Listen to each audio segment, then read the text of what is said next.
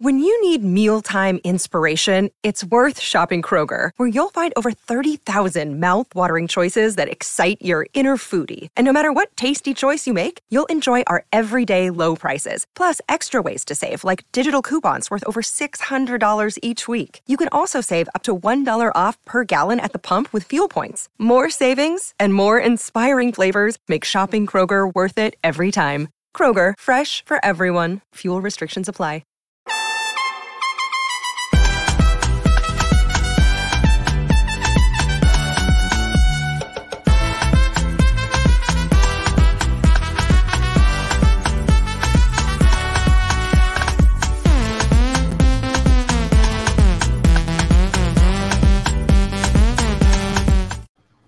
Fish Stripes Unfiltered, episode 15. We're 15 episodes into this podcast.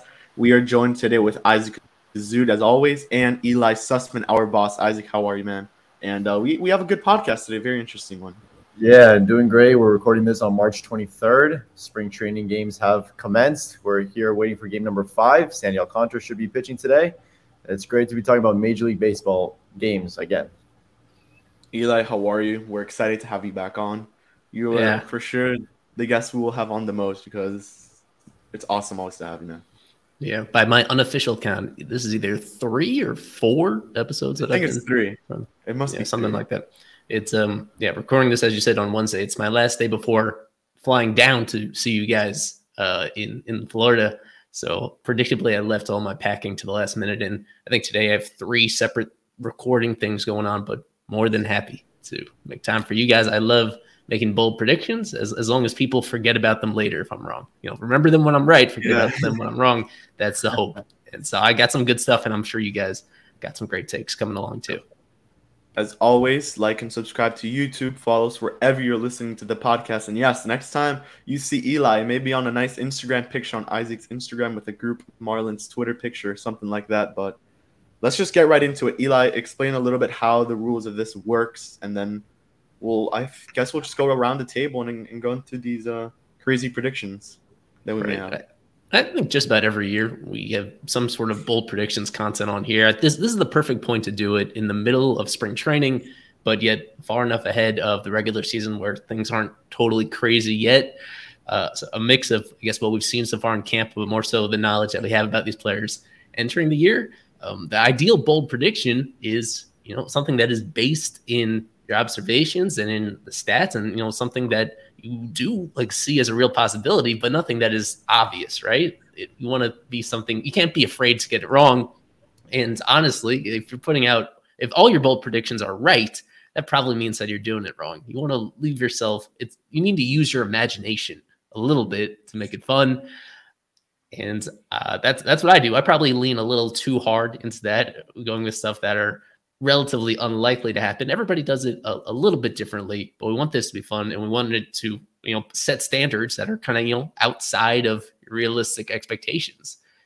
And that will, it shows you exactly the crazy directions that the season could go, because there's always a lot of surprises that happen during the year. So we try to pick out a few of those in advance, just based on following the team as closely as we do. All right. So I think the way to start this, we'll just start with Isaac, and we'll just go to Eli, and then I'll go last. So Isaac, bold prediction number 1. Now, keep in mind, when it's bold, it's bold. So you could either go, the realistic route, or you could go bold, and just make one out. Like, no one's going to expect this to happen. But if it does, you predicted a bold prediction. You're muted. Sorry about that. Before I go into the first one, I think I'm going to really quickly mention an honorable mention, which would have been that Lewin Diaz hits 30 home runs. I think just the way the roster is constructed at present, I don't think it's going to be, very feasible for him. But that would have been for sure bold prediction number 1. But so to start it off, I think mine is going to be the one I already said on stream. Just to make sure, I'm going to be really adamant about that one, because he looked good in his spring debut, and it's going to be that Jesus Luzardo is going to be possibly the second best pitcher on the team, and he will for sure be second on the team in innings pitched. He might be even second in strikeouts if all goes well. I think he's going to be in the rotation all year long, and I'm being cautiously optimistic with the young left-hander for sure. All right, Eli, up next, or How should we do this? Yeah, Should we? Just going a little more into that. Yeah. I think everybody is on the same page that he's going to be better than he was last year. For people that weren't following along closely, 3 perfect innings in his first spring appearance. His velocity was really as high as we've ever seen it, so that's pretty awesome. That wasn't really his issue to begin with, though. His issue was his command. His issue was a lot of things. His questions about his sequencing, just a whole lot of things that went wrong in order for you to put up a 6 ERA over a big sample. And also, early in his career, he did have some injury issues. Like I just don't see him as like a super safe bet to be durable compared to some of the other guys that we already have injury questions about. In terms of actually having a rotation spot locked down, though, that seems to be pretty clear that he'll get every opportunity to start. And from that standpoint, I see what Isaac is saying about it for sure. I will go. I agree with Isaac's prediction 100% because Pablo is a very injury-prone player. You never know if Rogers is going to go down at some point. So Luzardo's going to rack up innings, and Eliezer's another injury-prone guy. So I could definitely see Luzardo rack up innings and end up being second in Marlins innings pitched. So let's just move on right to the next one. Eli, you're up next. Well, I had to snipe a Jazz Chisholm Jr. one because I had a feeling potentially you guys might have some of those. I think he's going to lead the majors in stolen bases, or at least I see that as a real possibility. He was not that far behind that pace if you look at his rookie season, but of course had a few nagging injuries, didn't get on base very much in the first place. But, if you factor in him improving as an offensive player overall, getting on base more, what he's shown in spring training is a willingness to drop down bunts and run those out. So those are more opportunities where he'll get on base, but he'll also be on first base. So those are just extra stolen base opportunities that he's going to have. You look around baseball, who led the majors in steals last year? You guys probably know this. I think Marte was up there. That's right. That was him. But he's dealing with an injury himself early in spring. He's 33 years old. Him, Whit Merrifield, those are the guys that were on top of the majors last year at 40 plus, but those guys are getting older, and across baseball, it's just not as much of an emphasis to steal bases. Jazz, for whatever reason, is really hooked on this. Every time he gets a chance, he'll tell you that he's a 30-30, 40-40 player in an era where people only usually care about the home runs. He's a rare exception that actually seems determined to do this, and he's on a team where I think he's going to have the green light to do it. So that's why I'm going with him. That's a very good prediction, actually, when you think of it. My time to shine, my first one. There are many I could show, but I'll go with, I guess, a safer prediction here. Sandy will finish with a 500 record, and he'll earn Cy Young votes. So and many people have made him a Cy Young dark horse contender. I'm with that. I think he could finish top 5 this season in the NL. But Scherzer's in there. You have DeGrom. Who else is there? I mean, Strasburg if he comes back. Corbin Burns. Corbin Burns, who was the reigning champ at the moment, if I'm correct. I think Sandy could be that guy. I mean, you have a better offense this year. You're going to get runs. You're going to get that run support. It's time to make it happen. And I think Sandy will finish with the 500 record as well and get those Cy Young votes that he deserves. So I guess now we go right back to Isaac, or if anyone wants to get into that one. It's a trendy pick. There's a lot of people even outside of Marlins coverage that feel that have noticed what we've noticed, and that he gets better every single year. He always finds something to work on, whether it's something really little or something as simple as just getting stronger and throwing harder than basically anybody else this side of Jacob deGrom. So that's on the low end of bold. I wouldn't be particularly surprised at all if that happens. For sure. Don't worry. That's a safe bold prediction, I would say. Yeah, we got to start safe, and then I have some crazy ones towards the end that will never happen. But yeah, Isaac, you're up. Staying on how about DeGrom yesterday? Huh? Like he never left. But we'll stay on the subject of pitching. I'm a big proponent that Bender should not open the year as closer, but I will say that he finishes with 30 saves for the Marlins this year. I think the Marlins going to have a lot more. Mentioned last time. Okay, yeah. Well, I think the Marlins going to have a lot more save opportunities this year. I think Flora will open up at closer, at the moment. But yeah, I think Bender has a strong opportunity to not only just be in that closer's role by, mid-season, probably maybe even before in May or June, and he can get a lot of save opportunities, and I think he'll succeed. I'm not gonna lie, we had the same prediction. I had that one written down as well, differently written, but it was very similar. It's okay. I don't really care, but yeah, that's why we come up with that's why we come up with bonus or backup predictions. So. Exactly. Yeah, I have like 10 of them written down, but Bender's going to be really good this year, man. And he impressed in that last spring training game he pitched. If he keeps it up, I think he could get that closer role. Personally, I want a more experienced closer at the moment, like a Dylan Floro, who, although that was last year's first year doing it, he was pretty reliable when he did close. And, I've been always looking at trade targets. There's not much in the free agent market. Sergio Romo just got signed to the Mariners, so that's another option that we could have had, gone. There's Richard Rodriguez. I don't really like that one. He used a lot of the sticky stuff, and that's affected him.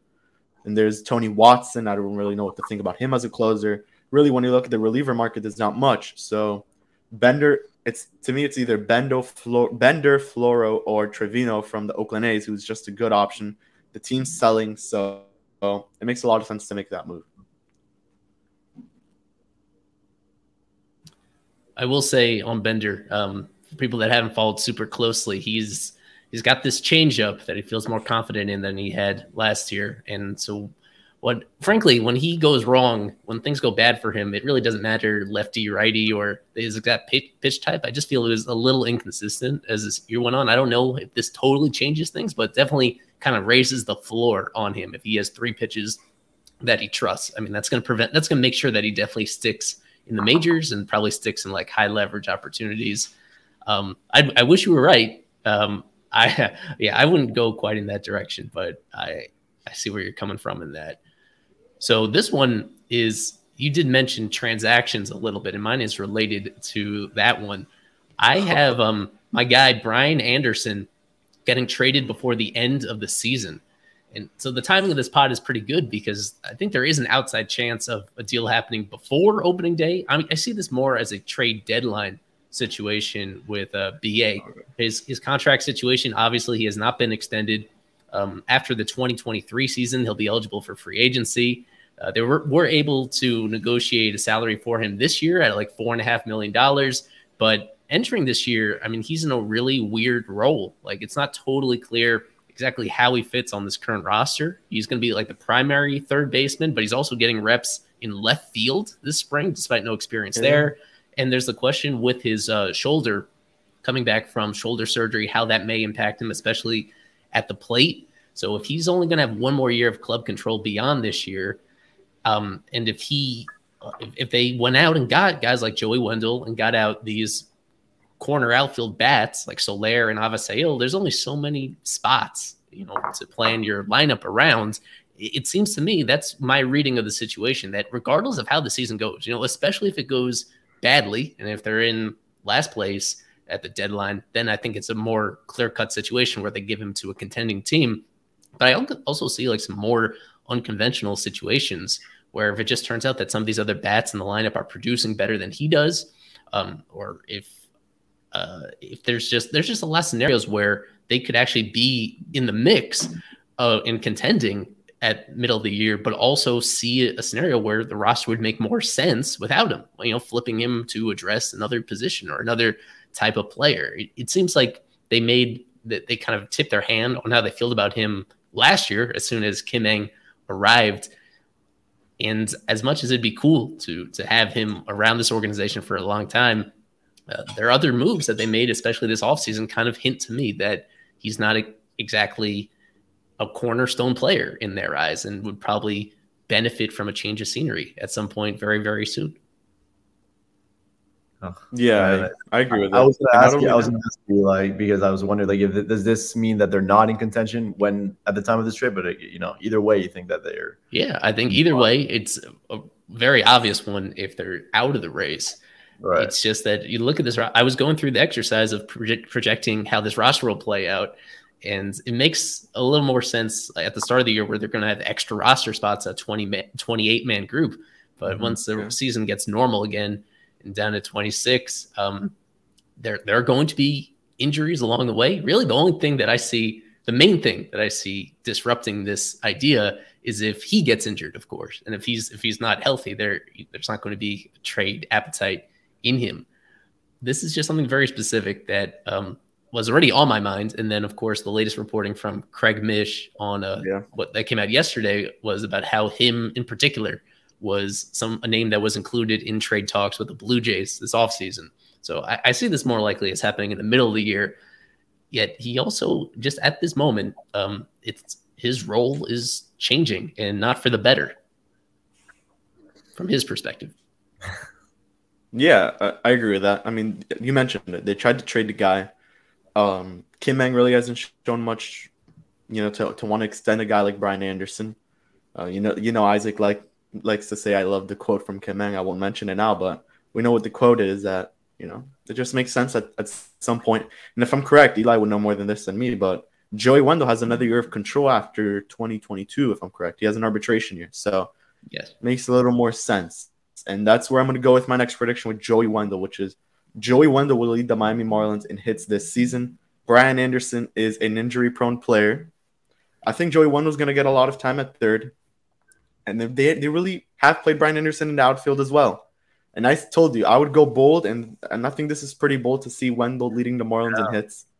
So what are your thoughts on that one? And then we'll move on right to Isaac.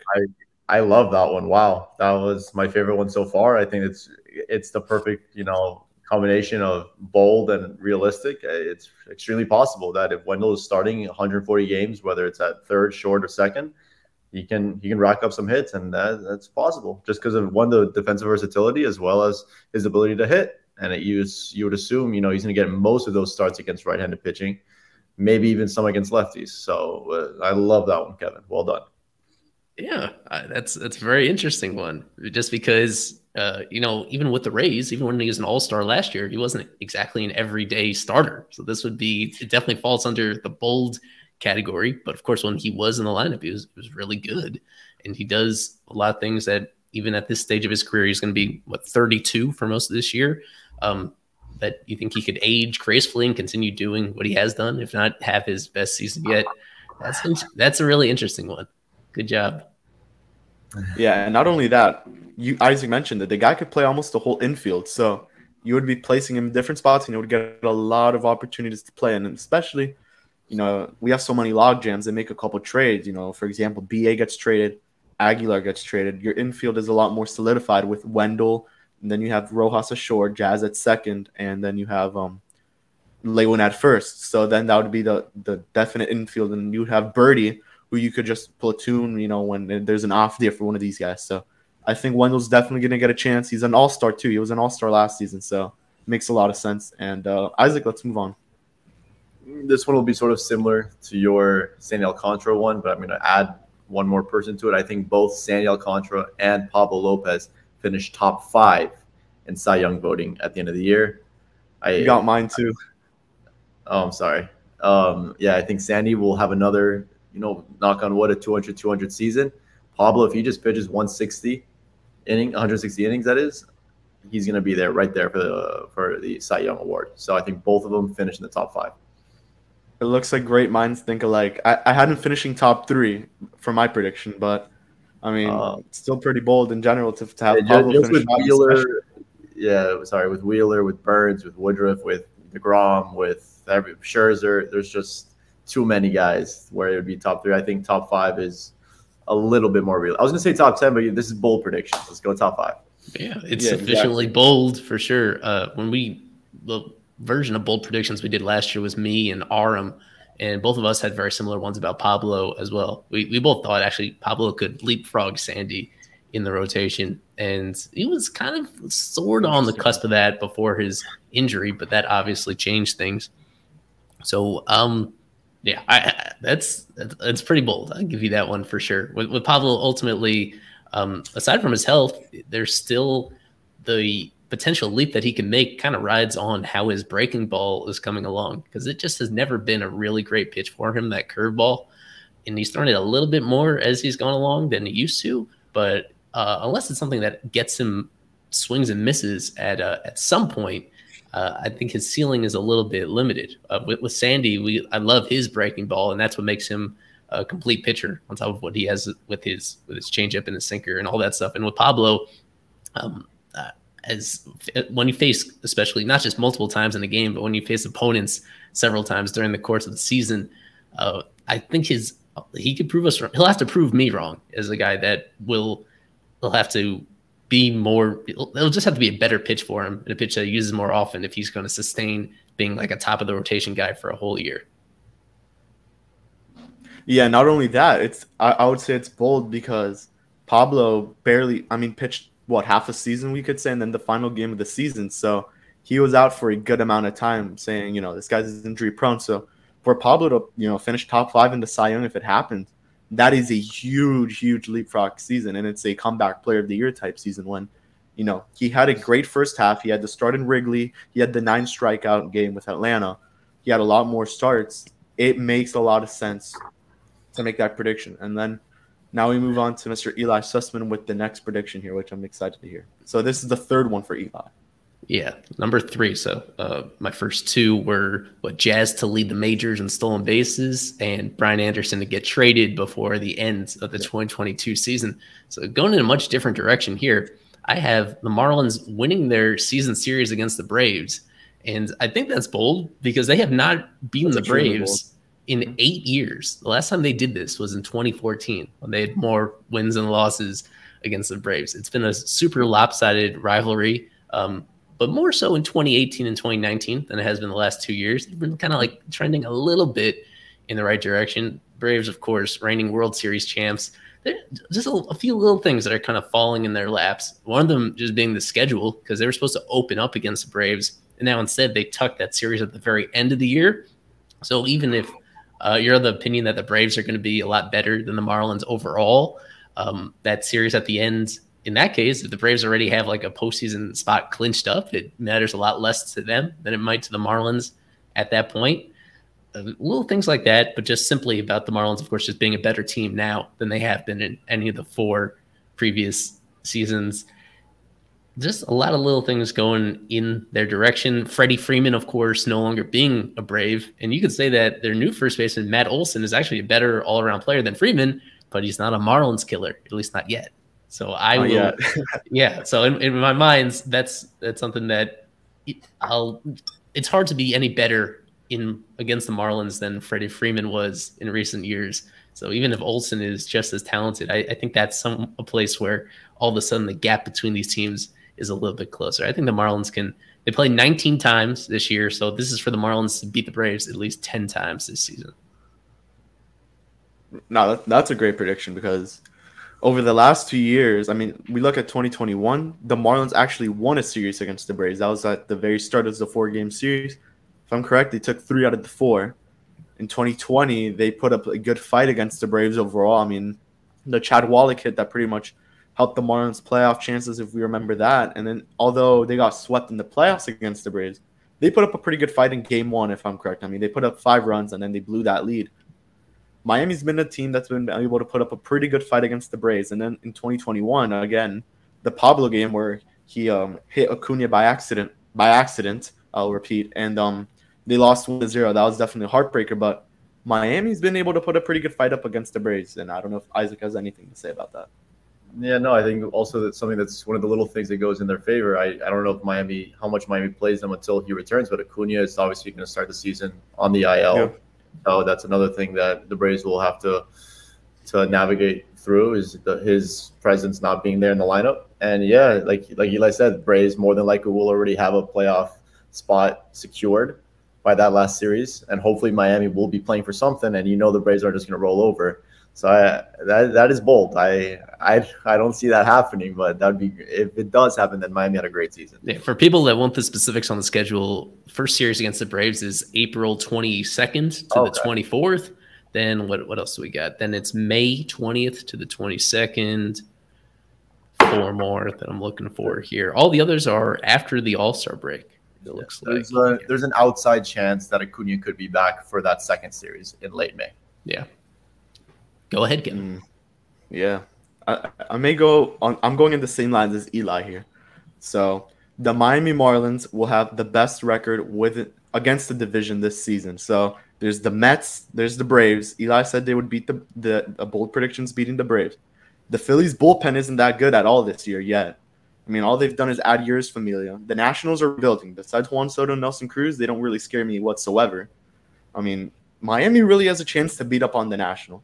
They have a chance to beat up on the Phillies because now you have Jorge Soler. You're going into a hitter-friendly ballpark with Citizens Bank Park. You have Avisail there too. Jesus Sanchez. You have like nice slugging powers. And Phillies pitching, besides Zach Wheeler and a okay Aaron Nola, he had an okay season last year.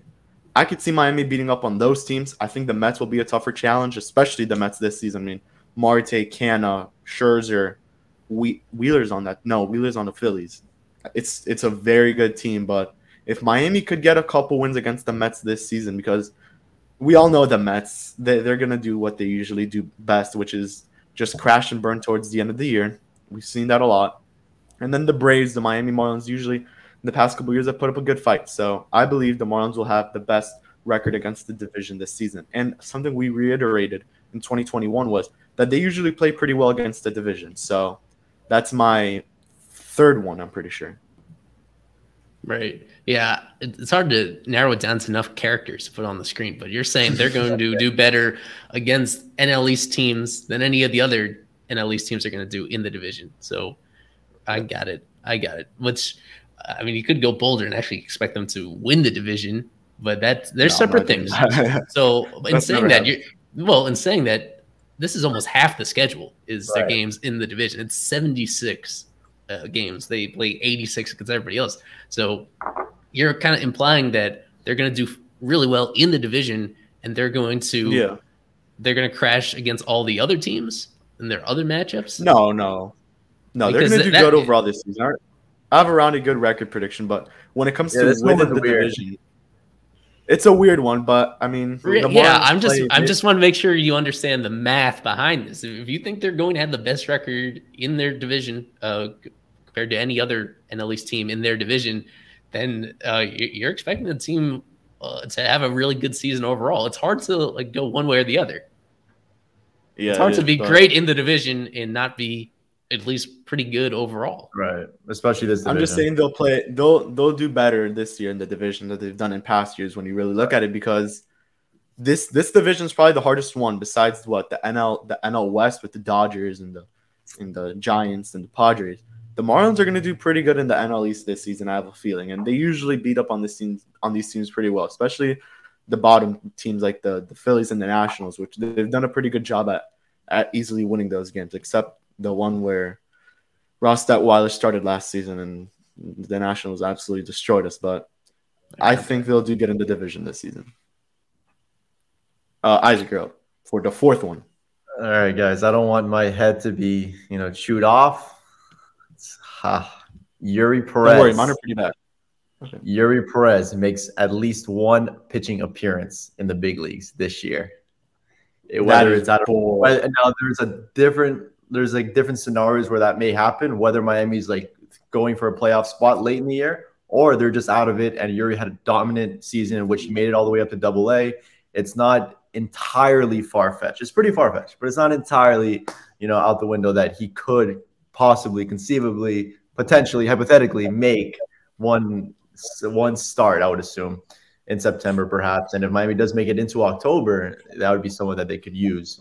Imagine him and Sandy, the twin towers of right-handed starting pitching in the Marlins rotation. I love this prediction. It's very unlikely, but I love it. I mean, the guy's going to have a huge jump this year. I think he'll make it to Double-A 100%. He's untouchable. They're not going to move him, so we know we have a young pitching prospect, and he probably would be the youngest guy to make his debut, right? He's what now? He's 18. He would be 19 when he makes his debut. So probably the youngest guy to make his debut on the Marlins.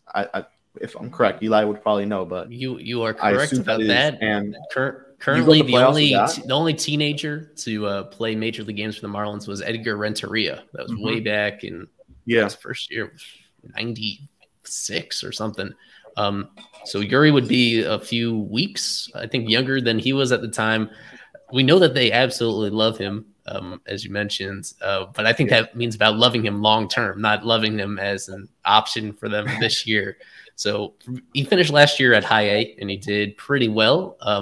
And after absolutely dominating at low A, this is really bold. This is about as bold as Alex Carver will be very happy. I guess your previous one about the NL East records. It's hard for me to imagine this, no matter how well he pitches. But we'll see. Remember, in a 2013 season, a young kid, Jose Fernandez, he had finished his season just like Uri did at high A, and he completely skipped the AA and AAA level and made the opening day rotation. That was sort of out of necessity because Henderson and Nathan Eovaldi went down with injuries right before the season started, so they needed to do that. But, it's like I said, it's a possible. If someone goes down, I think Uri would be one of the, obviously aside from Meyer, he'd be one of the guys up.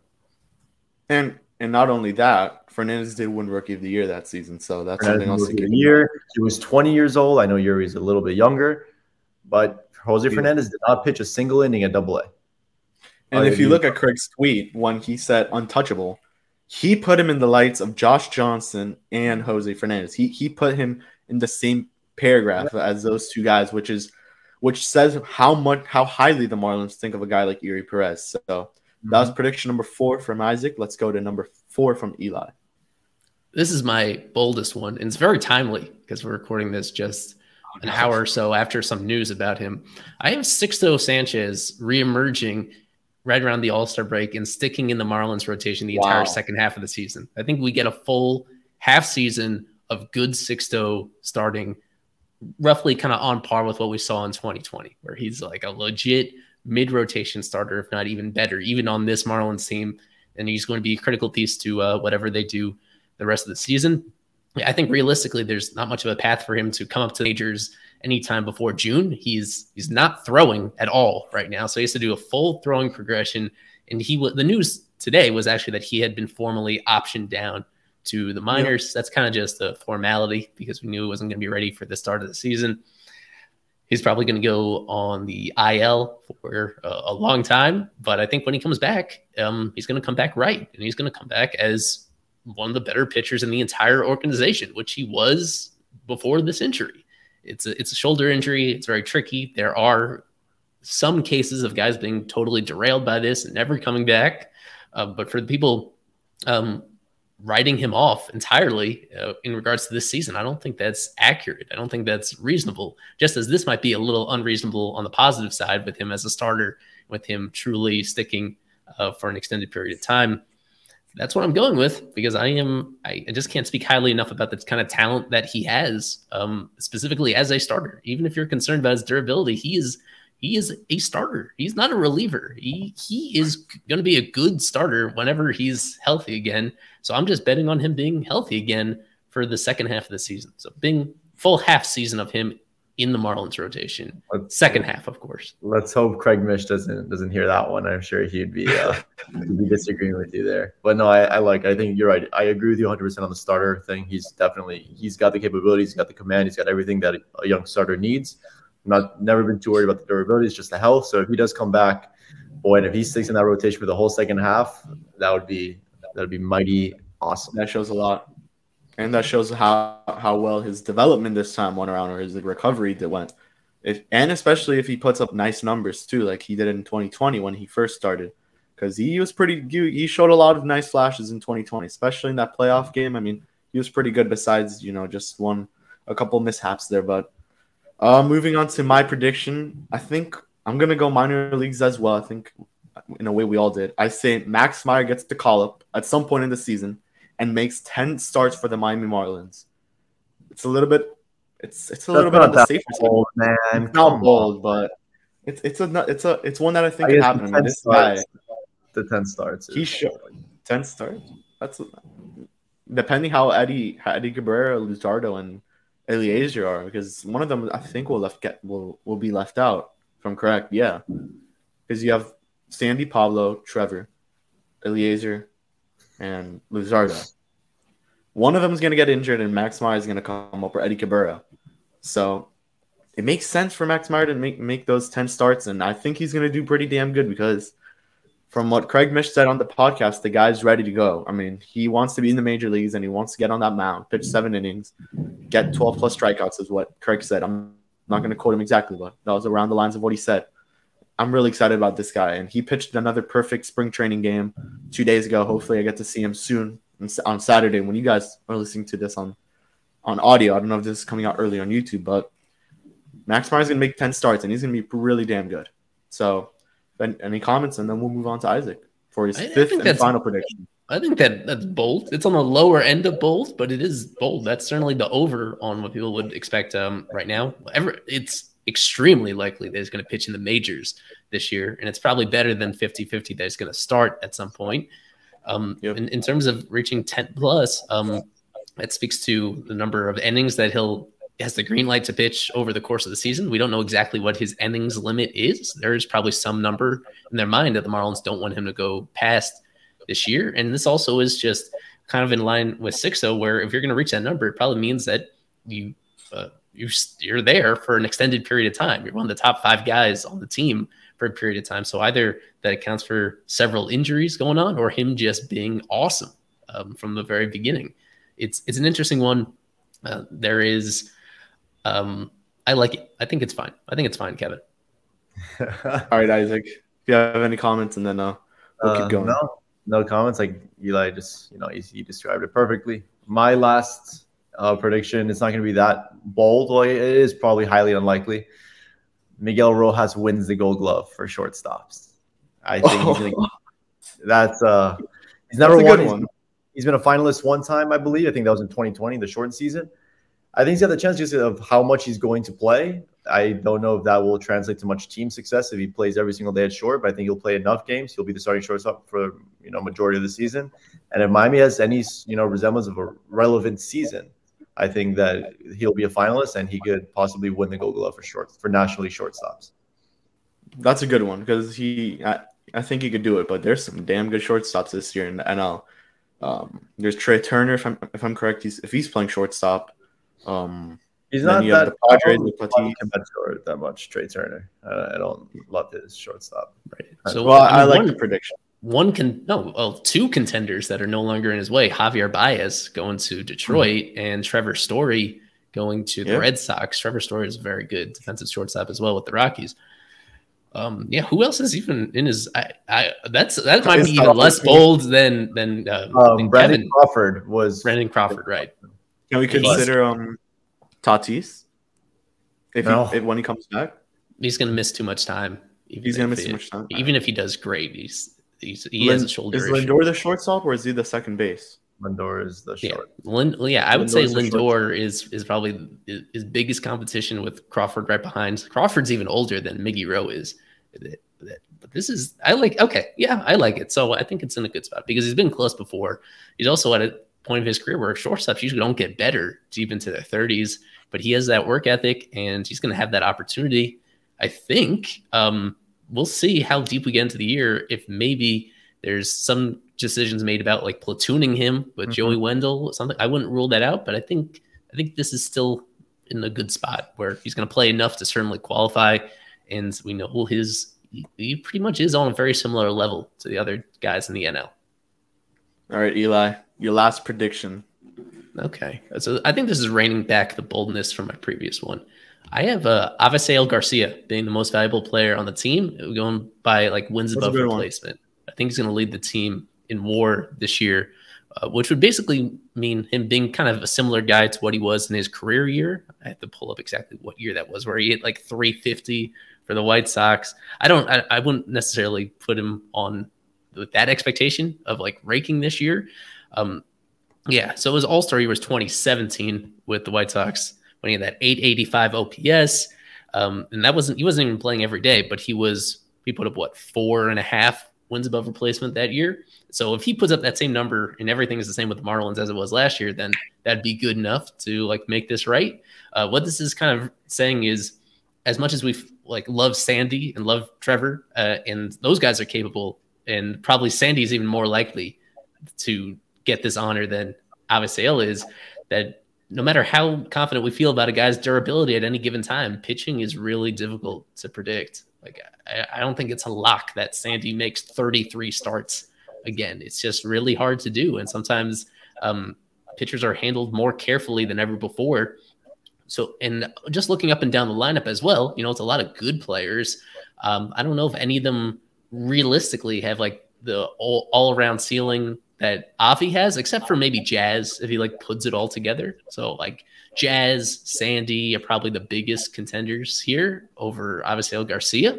But I think this is one of the least popular moves of the whole offseason, I'd say. It was their biggest free agent investment for a guy that was good last year, but like I said, several years removed from actually being an all-star. This also accounts for the fact that he won't have to play center field, because that's not going to serve him well. It's not going to serve the team well. It seems like at this point in spring training that Jesus Sanchez is going to get a lot of those reps. And I'm also of the mind that they could still make a trade for center field during the year. So they put Avi in right now, right field. It seems to be the plan. And that's a position he played really well last year. So you put all together, I think he's going to be a good defender if they keep him in right, and that he can be even a better hitter than he was last year. Like, he's a unique guy. He has some bad habits as a hitter, but I think more often than not, his talent outweighs that. So as long as he's durable, I think this is within reach for him. I think one of the guys that would, compete with that title would be Brian Anderson if he plays every day, because Brian Anderson just accumulates so much, WAR statistic, and he always, last year in his really bad, not good season, he didn't play a lot. He accumulated 1.3 WAR, wins above replacement. So I think he would be the guy, because I think he would be the guy that would compete with Avi for a team of MVP. And like I said, Pablo also and Sandy, the pitchers that you mentioned. But I think the safe bet would be either BA if he plays every day or Avisail Garcia. So I like the bold prediction. I like it. And now I'm very scared to give my last one. I have so many of them I could give, I'll give the honorable mention to Avisail. I said he would hit 35 bombs, 15 in Miami. I think I've said that one before, but I'm going to go with this one. I'm going to get my head chopped off on Twitter for sure for this one, because it's never going to happen in a million years. And I'm going to put Jorge Soler is going to be a Gold Glove candidate. Kill me right now. Say whatever you want. Jorge Soler will be a Gold Glove finalist for the Marlins this season. That's how bold? That just doesn't even make sense. How? Because he's not going to play a lot of outfield, and he's the horrible exactly. All right. Okay. That's bold. It's bold as heck. Yeah. Yeah. That is really bold. So the plan right now, this is based on who was it that reported on MLB.com that Avi and right, it seems like Soler is going to play left. Exactly. Which is, it's an easier position. It's also one that he hasn't played in a bunch of years too. Like, he's been exclusively right fielder. 60 career games in left field. 60 career games in left field. Yeah.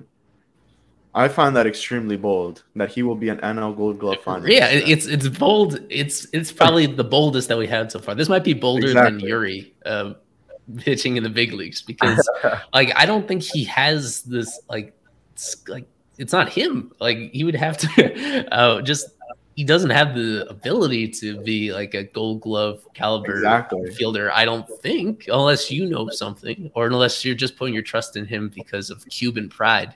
I'm just putting all my trust in him. I'm putting all my trust in him at the moment. And I was watching Danny Alvarez's Extra Base video, and he said he's been practicing playing in all the outfield spots. So I'm confident. It's not going to happen, but I'm pulling for this guy to hopefully have a good defensive season and prove many wrong, because I think this is definitely the boldest prediction. Yes, when we're talking about the composition of this team and the Marlins achieving their goals, it would help a lot with the center field situation if you had a good defensive left fielder. Exactly. Again, the plan does seem to be, of course, for him to DH quite a bit this year regardless. So, even if he plays great when he is in left field, I'm not 100% sure he'll even be eligible for the Gold Glove. Interesting. We'll see. Interesting. We'll see. Well, hey, if that the only other prediction I want to share. Real quick, if he did, win that award, he would be competing with Avi for a wins above replacement title on the team. So that's something to keep in mind. Yeah. The only other prediction I think it's fair enough to share here is another trade one, and it's that I think before opening day, Aguilar will be dealt either to Cleveland or to the Seattle Mariners. I don't know why I like the fit of the Mariners for Aguilar. That's another good one. I think at this point we could just shout out bold predictions here because why not? But I think that's another good one. I mean, that's going to solve so many log jams if you trade one of the first basemen. Aggie's on the expiring contract. I love Aggie, man. I mean, he's the heart and soul of the team. He's a great captain. Everyone loves him in the locker room. He's great to the media. But if you trade Aggie, you could finally put Lewin at first consistently. Cooper will be your DH. And then you will have a definite outfield, which is why you could put Jorge in left field. You could put Jesus Sanchez in center. And then you have Avisail in right field. So, and then when you look at the fit for Aguilar, Seattle, he could get some DH time, some first base time. And then if you throw him into Cleveland, same situation. He's going to be probably one of their better hitters on that team for a Cleveland team that's kind of trying to rebuild, but at the same time, they're trying to stay decently competitive. They still have Shane Bieber. They still have a pretty good rotation. So some things to get in there. It's a tough sell at this stage of the offseason. Like, I was someone that thought it was pretty obvious that they should trade Aggie before the lockout. But based on the other moves they made and the direction that they're heading in, it's hard to justify trading a really good hitter if you're trying to contend, even if it's a weird fit based on what they're building at the moment, which it definitely is. To take any sort of step back without getting another major league player in return at a position that makes more sense, I'd be really surprised. That is bold for sure. Yeah, if any of you guys have any other bold predictions, shoot them out because now's the time. These will stay recorded, and then we can talk about these later. Yeah, the last one that I'll mention, it sort of contradicts one of my earlier bold predictions. On July 29th, the Marlins will trade for Craig Kimbrell. I like that one. I think they're going to be in it. They're going to be in it just enough. They're going to be third in the division at that point. There's that expanded playoffs. They're going to say, you know what, we need a legitimate back-end bullpen guy to be the closer at least, and they're going to trade for Craig Kimbrell. Especially if the closing, it's not working out as we expected. It's more of a closer by committee. You could get that definite closer with Kimbrell, and you immediately have him already. You could put Bender as the setup guy or even the seventh inning guy. You have Flora as your eighth, and then you can maybe have some short and long relievers with Okert and Lewis Head. Yeah, my backup one, I guess, was about Jesus Sanchez and him being an all-star selection this year. Oh, that's a great one. That's a great one. Yeah, as an overall player, I don't like him as much as right now as Avi Garcia or some of the others. I've been pretty critical of his defense as well, even when it was before that was putting him in center field. But when he gets hot at the plate, we saw it in AAA last year when everybody was going crazy. And we saw it in the majors last year. It was from a lot of August and into September. Like, when he gets hot, he's one of the hottest hitters in the league. If he does that, just happens to be at the start of the year, then that really tilts the scales in his favor in terms of actually getting all-star recognition. It also just goes back to my idea that I really love the depth of this team right now at the major league level, but in terms of the individual star power, especially on the hitting side, he could be a guy that actually separates himself from the pack because of the batted ball skills that he has. It's both the power and just a whole lot of other hitting intangibles that he made some really good growth on since he's been in the Marlins organization. So I like him having a pretty big year, even though I am kind of harsh on him. I wanted to see him make some other adjustments as an all-around player, but he is he's a fun guy, and the Marlins are pretty lucky to have him. One of my bold predictions was going to be that Jesus hits 40 home runs. That's a good one. I think he's got it in him. Like you said, I just wrote the season preview on him. He can do it. He's got that type of raw power where he can hit it to all fields, and he can catch up to velocity, and he can wait back and hit some off speed. I think he has the capabilities of having a huge season, and if not this year, he has a bright future. And if I'm correct, I think he's almost everyone's breakout candidate, at least from our side.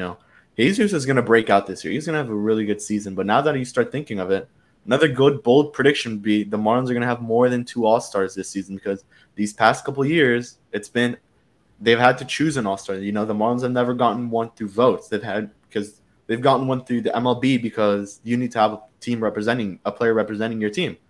Yeah, man, if it could be maybe you mention it. Let's say Jesus, Sandy, and Avisail Garcia has just an incredible first half. That could be an option. Jazz Chisholm all of a sudden just explodes. Going for back the to Jazz, I don't think people even in Miami realize how much star power Jazz has nationally. By the time, if he gets off to a similar start this year as he had last year, he's going to rise up really quickly in terms of the most popular players in baseball. He has that type of that enthusiasm and the swag that he has. It really is not just national, but like international. He's somebody that would, even if the performance doesn't totally deserve it, he's going to get a whole lot of all-star votes from fans, even outside of the Marlins organization. This is one thing, cover the Marlins, how frustrating it is, even in years where they've had deserving all-stars. Rio Muto was a great example in 2018, where he didn't get voted as the starter in the National League in a year where he's seen pretty clearly that he was the best catcher in the league. And it's been a frustration for a while because they've had so few of these guys, especially on the hitting side, that command any sort of interest outside Miami, and Jazz is the exception to that. So I would not be surprised if he gets actually voted in as a starter at second base this year. Yeah. Are you guys maybe give out a record prediction, or is that another one for another day? No, that's we'll save that probably for we'll probably save it for a live stream, probably the one right before opening day. Okay, so that we get more perspectives on that and to cheat a little bit more and just see how the rest of spring plays out. We covered a lot of grounds on this one already. Yeah, for sure, and that's I think where we will end it. Eli, always thank you for being here on the screen this time, present, because you're usually in the ones and twos. Isaac, thank you for doing this as always, bro. You've always been consistent with the time, whatever time it is, because I know I have a complicated schedule. We all do, I mean, in a way. So this is coming out Saturday on audio. I don't know if on YouTube, Eli, it's gonna come out early. We'll push it all up to Friday instead of Saturday. Okay. Just because we're this far so ahead of time. If you're listening to this Friday, all of us are gonna be Roger Dean, March 26th. If you guys want to go, I suggest you all to go. Eli's gonna be there. Isaac's gonna be there. I'll be there. Got kind of like that March, the Twitter Marlins Twitter picture that Isaac did. I think it was last week. We could recreate that and meet you guys. So we'll be there the 26th. Isaac and Eli will be there the 27th with Noah. So just for a reference. And as always, we'll see you guys all in the next one. As always, subscribe, follow us on any podcast wherever you're listening to. 5-star ratings. Yeah, peace out and go fish. We gotta end it off right.